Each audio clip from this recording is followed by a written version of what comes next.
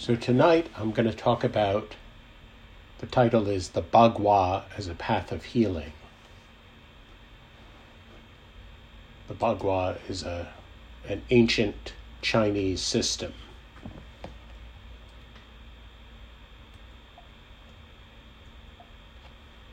Let's see. So this is a very traditional diagram.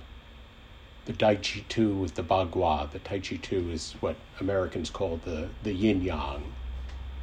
And the Bagua, or the 8 trigrams, are surrounding it. It's thought in Chinese that the great Tao, when it flows into the world, flows into yin and yang, and then yin and yang differentiate into the 8 trigrams, and these create the energies of the world. So the 8 trigrams, or the Bagua, these are the 8 trigrams, and as a general rule, a solid line means yang, and a line with a break in the middle of it means yin. And so these are the 8 trigrams, and each one has a certain meaning to it. Obviously, number 1 is all yang, and number 8 is all yin. Now, incidentally, these trigrams are the basis of the I Ching, and I Ching hexagrams are made by one trigram on top of another. It's generally imagined that the trigram on top is if we were thinking the hexagram is representing the state of a human, the trigram on the top is the outer presentation of the human, and the trigram on the bottom would be their inner state. So, for example, this would be this is actually a hexagram from the I Ching. And this one, on the outside, it's all yang, and on the inside, it's all yin. So this would be someone who's very forceful and blustery on the outside. Let me tell you how it should be. But on the inside, they're confused, and there's no clarity on the inside. So someone like that is not going to be very successful in the world. And in fact, the name of this hexagram is something like obstacles or standstill. Now, by contrast, this system, this hexagram, has all yin on the outside and all yang on the inside. So this would be someone who on the outside is very accommodating, humble, quiet, but on the inside knows the way of heaven. So this, in some ways, would be a pictorial representation of a Taoist sage or a Zen master. And the title of this one is Peace or Tranquility. That's a little bit about how the hexagrams are used in the I Ching. Now, the hexagrams have a cycle, and this is a very complicated drawing of the cycle. It shows the cycle of the hexagrams. In ancient China, it was integrated with compass directions, with seasons, with the 5 elements. So there's a lot of detail here. I'll go through each one of the trigrams. The first trigram is often called the arousing. It represents thunder. This has it's thought, incidentally, how can I say, in the Western world, we conceive of thunder as coming from the sky. We think of sky gods, Odin or Zeus, throwing down thunder from above. In China, they thought of thunder and lightning as coming up from the earth. And in fact, from the point of view of physics, it really doesn't matter which way you go. I mean, you're completing a circuit. It doesn't matter which way you say it goes. But it's an interesting way to think about it. Thunder coming from the earth, shocking from below, shaking up.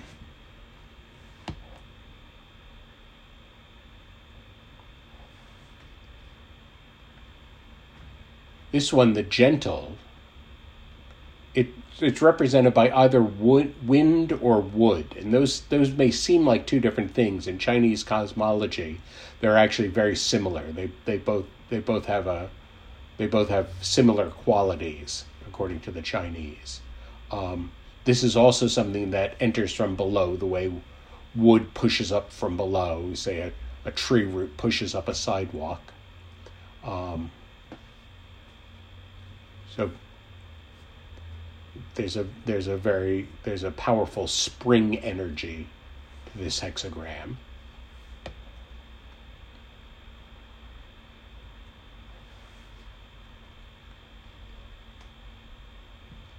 The clinging, or fire, and it's fascinating the way they formulate this. So fire clings to wood, so they call it the clinging, and by extension, it's about the way people cling to each other or congregate, and so it's about awareness and about people getting together and being together.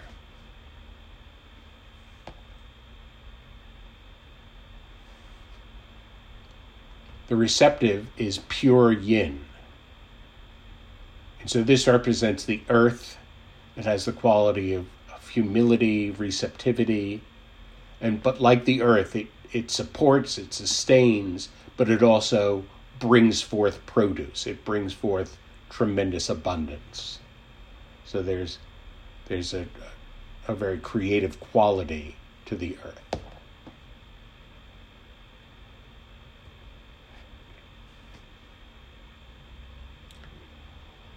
This symbol is a lake, the joyous. And so it's funny, the action stimulate. It was thought that lakes stimulated the environment around them. And much in the same way, words have the potential to stimulate, to cheer us up, to inspire us. So it's that combination of symbols connected in this trigram.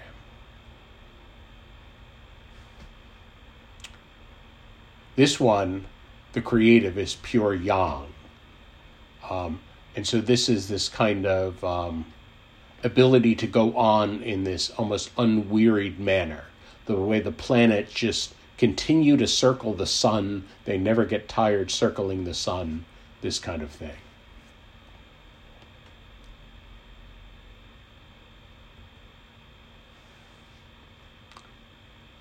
Now, a few hexagrams ago, we had lake. This one is just water, just running water.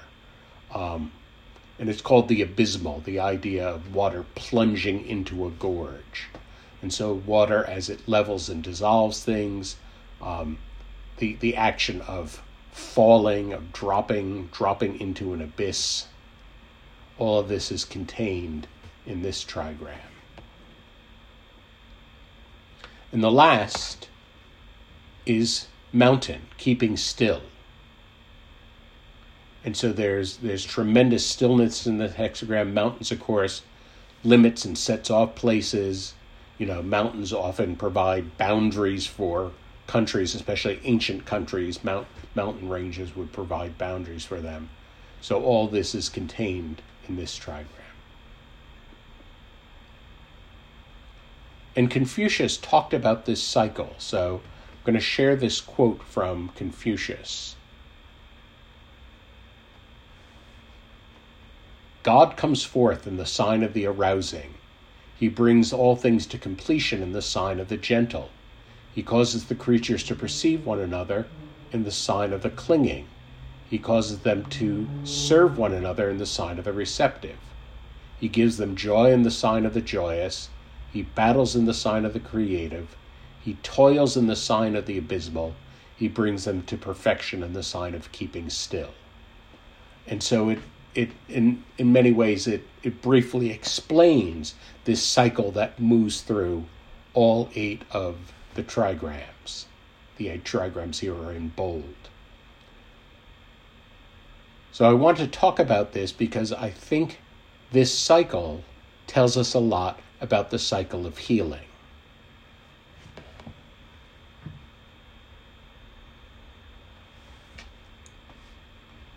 So this first statement, God comes forth in the sign of the arousing. God comes forth in a shock. Or we could even say healing comes forth. Healing enters our life as a shock.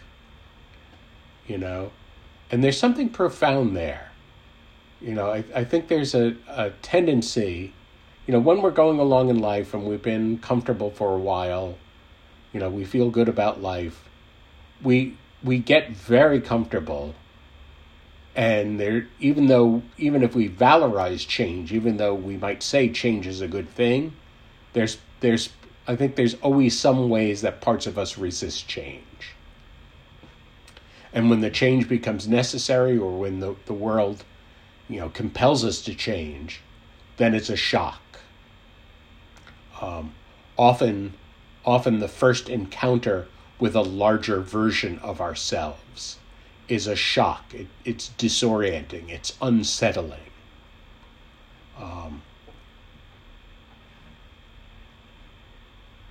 And how can I say, our mammalian minds, our mammalian brains don't like shock. We don't like when things shake. We don't like being shaken up from below. Really takes tremendous capacity to recognize that in something that is a shock, or in something that completely shakes things up, that there may well be a blessing in that. It's not necessarily going to be the easiest way that a blessing could present itself, but it is a kind of blessing. So healing begins with a kind of shock.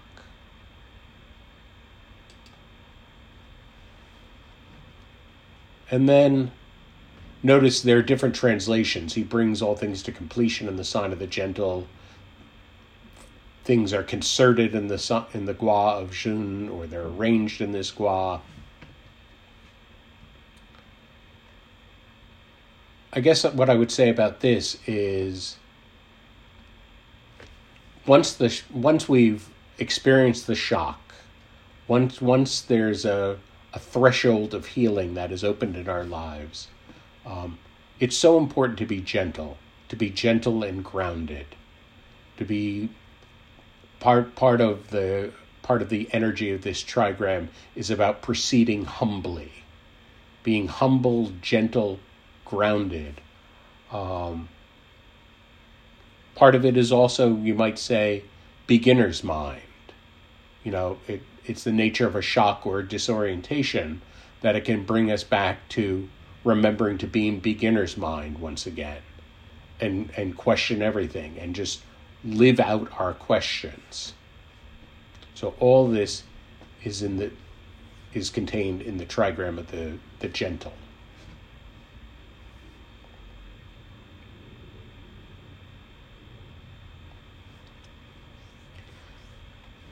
And then the next is the clinging or radiance.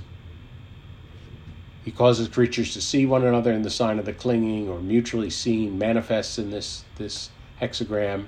This is the stage of healing where we actually start to get a clue. We start to have some understanding of what the issue is. We started out shocked and disoriented. At this point, we have some awareness of what the threshold is that we're crossing in our life. We might be able to state the problem or state the question and not know what the solution is, but at least we're able to see it in some way. And with Lee, there's also the connotation of people gathering. This can be an important time to start seeking out support, to start talking through things and processing with friends, or with a coach, or with a professional support. All of this about getting this understanding, seeing the situation more clearly.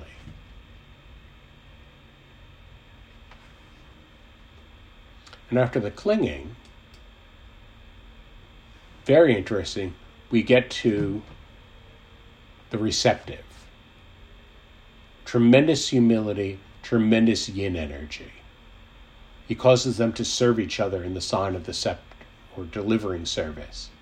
I think the way I would frame this in the healing process, this is about cultivating a deep allowing. Why a deep allowing?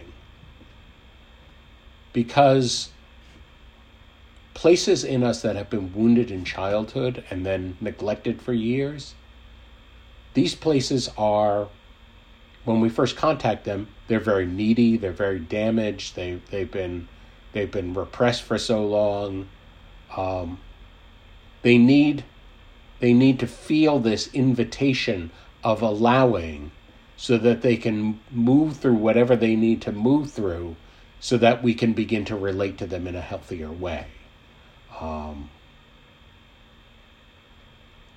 It's so important just to cultivate the allowing, just to allow those neglected parts of ourselves to approach us however it feels right for them to approach us, and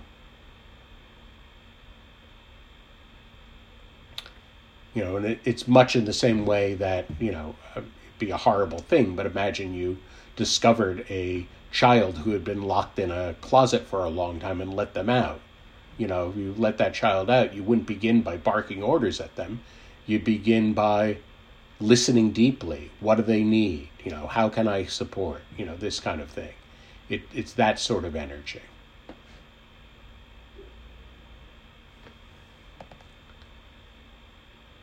So then the next one, lake, is almost funny in a way. There's an energy of joy here. There's an energy of verbal energy. And this is often the place in the healing process where we start to see the solution. We get it at a head level, but we can't live it yet. We can talk the talk, but we can't walk the walk, And in our society that is very word drunk, that is very head run, sometimes people think they're at the end of the road here. Like, all right, I'm done. I got here. I can talk about it. I'm done, And this is not actually the end of the cycle, but it is an important stage when we are able, it is an important stage to get to the place where I can talk the talk, knowing I still have to do more work in order to be able to walk the walk. But there is a kind of joy at this moment. So after this, what is required to walk the walk? Well, then we get the creative. And it uses these images of battling in the sign of the creative. The way I would say it is the creative demands rigorous discipline and commitment. The magic of commitment is that without commitment, we would never face the most painful places in ourselves, And without commitment, two people, when two people get together, sooner or later, some of their most painful places are going to, be triggered by each other. Especially if there are primary attachments involved.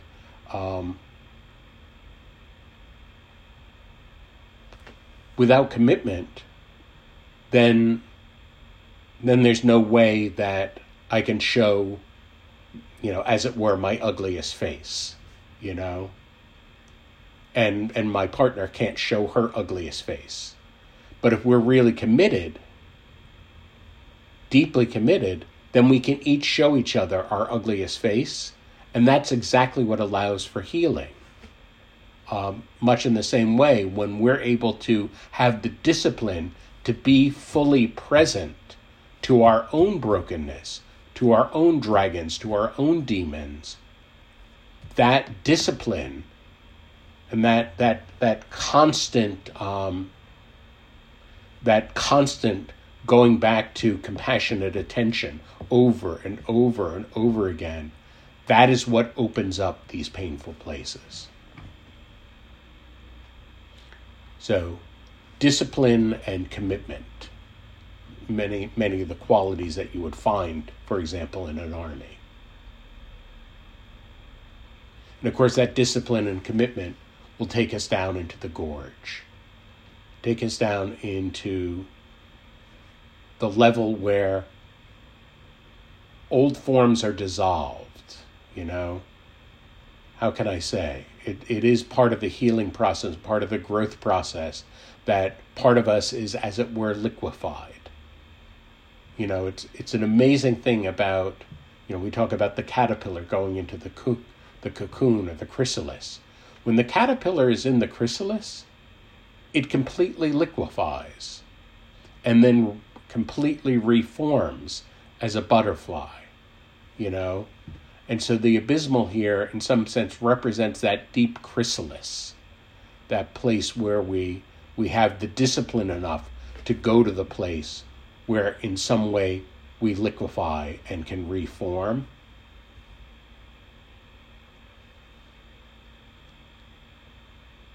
And then finally keeping still. Back a few trigrams ago, it was the stage where we were talking the talk, and at that stage, I have to talk about the healing in order for it to be real. I have to justify it and prove it to others and get others' feedback and get validation from others. This is the stage where I own the healing, where I hold it in stillness, where I don't need to show it off because there's this deep knowing it is mine now and I'm living it. And so that in many ways is the goal of the healing. And that kind of stillness also, that it's a dynamic stillness here, but of course the tendency is it might lead to stagnation, which would lead to shock in the next cycle.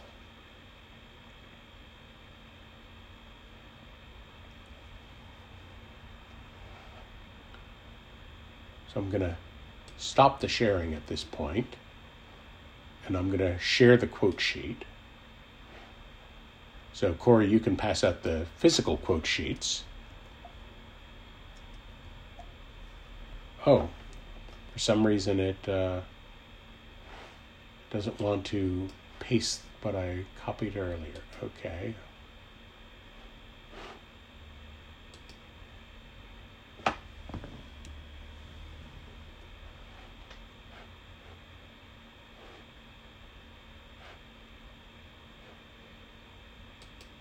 Okay, give me a moment here. I have to recopy.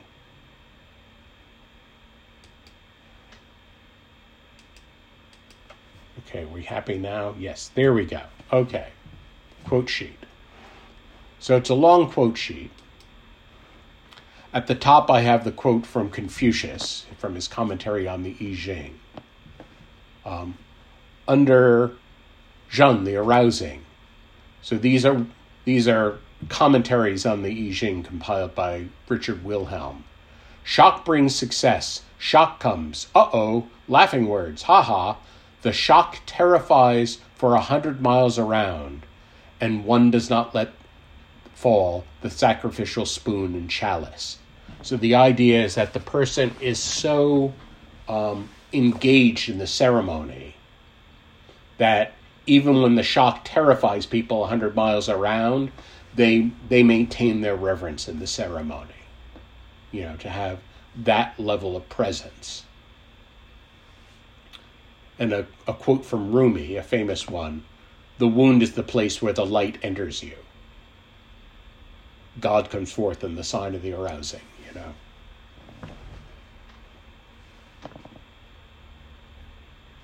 For Jun, the gentle, penetration produces gradual and inconspicuous effects. This is the penetration of wind or wood. It should be affected not by an act of violation, but by an influence that never lapses. So the idea that wind or wood are these influences that never lapse. The results of this kind are less striking to the eye than those won by surprise attack, but they are more enduring and more complete. If one would produce such effects, one must have a clearly defined goal, for only when the penetrating influence works always in the same direction can the object be attained. And so very interesting, this gentle but constant effort. That is part of that hexagram. And Emily Dickinson says, the truth dazzles gradually, or else the world would be blind.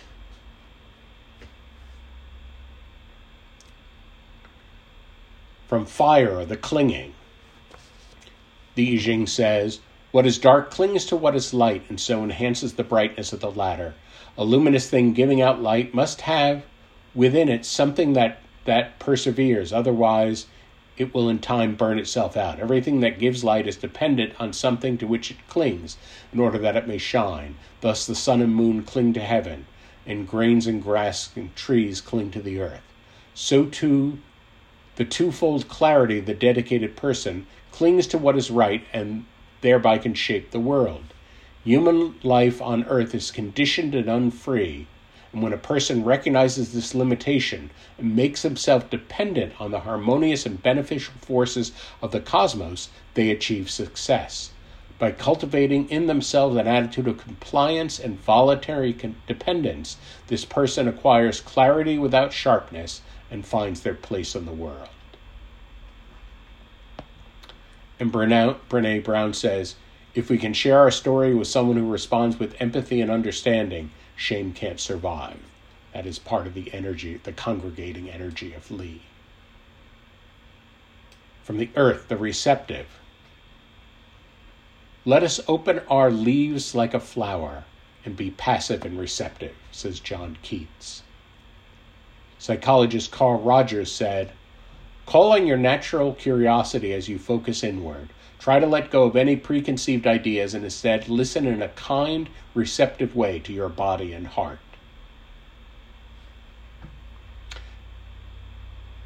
That was Tara Brach. Carl Rogers said very characteristically, the curious paradox is that when I accept myself just as I am, then I can change. And Veronica Tulueva says, authenticity is not the search for uniqueness. An oak tree does not try to become an oak tree. A cactus does not try to become a cactus. All living things simply reach for nourishment. They reach for sun. They reach for water. They reach their roots deeper into the ground. By being open to receiving what they need, they become unique effortlessly. So let yourself fall open. Forget about crafting a unique personality. Just allow. Allow in love. Allow pain. Allow desire. Allow learning. Allow healing. Allow frustration. Allow uncertainty. Allow yourself to experience what you must experience and learn what you need to learn so that your uniqueness can emerge organically. I like that quote. From Lake, the Joyous. The joyous mood is infectious and thereby brings success. But joy must be based on steadfastness if it is not to degenerate into uncontrolled mirth. Truth and strength must dwell in the heart while gentleness reveals itself in social intercourse. In this way, one assumes a right attitude toward God and humans and achieves something. Under certain conditions, intimidation without gentleness may achieve something momentarily, but not for all time. When, on the other hand, people's hearts are won by friendliness, they are led to take all hardships upon themselves willingly, and if need be, will not shun death itself. So great is the power of joy over us. And sort of on the downside of the talk as you talk the talk stage, Joe Abercrombie says, get what you can get with words, because words are free. Heaven, the creative, the disciplined. Race Menikin says, to me, self-discipline is self-love. Your ability to have some kind of self-discipline around what it takes for you to have a sense that you are whole, good, and that you matter is about having self-discipline to take care of yourself daily. And in giving yourself what you need consistently every day, even when you don't feel like it, to do that daily. Dr. Angela Lee Duckworth said, grit is passion and perseverance for very long-term goals. Grit is having stamina. Grit is sticking with your future day in and day out, not just for the week, not just for the month, but for years, and working really hard to make that future a reality. Grit is living life like it's a marathon, not a sprint.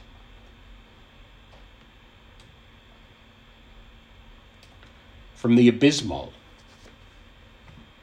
David White said, he was talking about Vajrapani, this guardian Buddhist figure who holds a sphere and a skull cup. And he said, the sphere of the Vajrapani figure is the right kind of peril, the right kind of danger you're supposed to put yourself into. when you're willing and generous enough to let go of whatever ideas you had about yourself or your life beforehand. You're willing to scare yourself a little. The invitation is worth frightening yourself a little. It's fascinating. He talked a few times about finding the right kind of danger. And he said, in life often the only way we learn about the right kind of danger is because we've all run up against the wrong kind of danger too many times, and we've learned from that, Marion Woodman says, body work must be approached with the same respect and attentiveness that one gives to dreams. The body has a wisdom of its own. However slowly and circuitously that wisdom manifests, once it is experienced, it is a foundation, a basis of knowing that gives confidence and total support to the ego. To reach its wisdom requires absolute concentration, dropping the mind into the body, breathing into whatever is ready to be released, and allowing the process of expression until the negative, damned energy is out, making room for positive energy, genuine light to flow in. So again, the importance of allowing in that passage. Incidentally, I highly recommend that book, The Pregnant Virgin, by Marion Woodman. Race Memmenican said very simply, practice is controlled failure. That's a wonderful thing to keep in mind as we sit in meditation.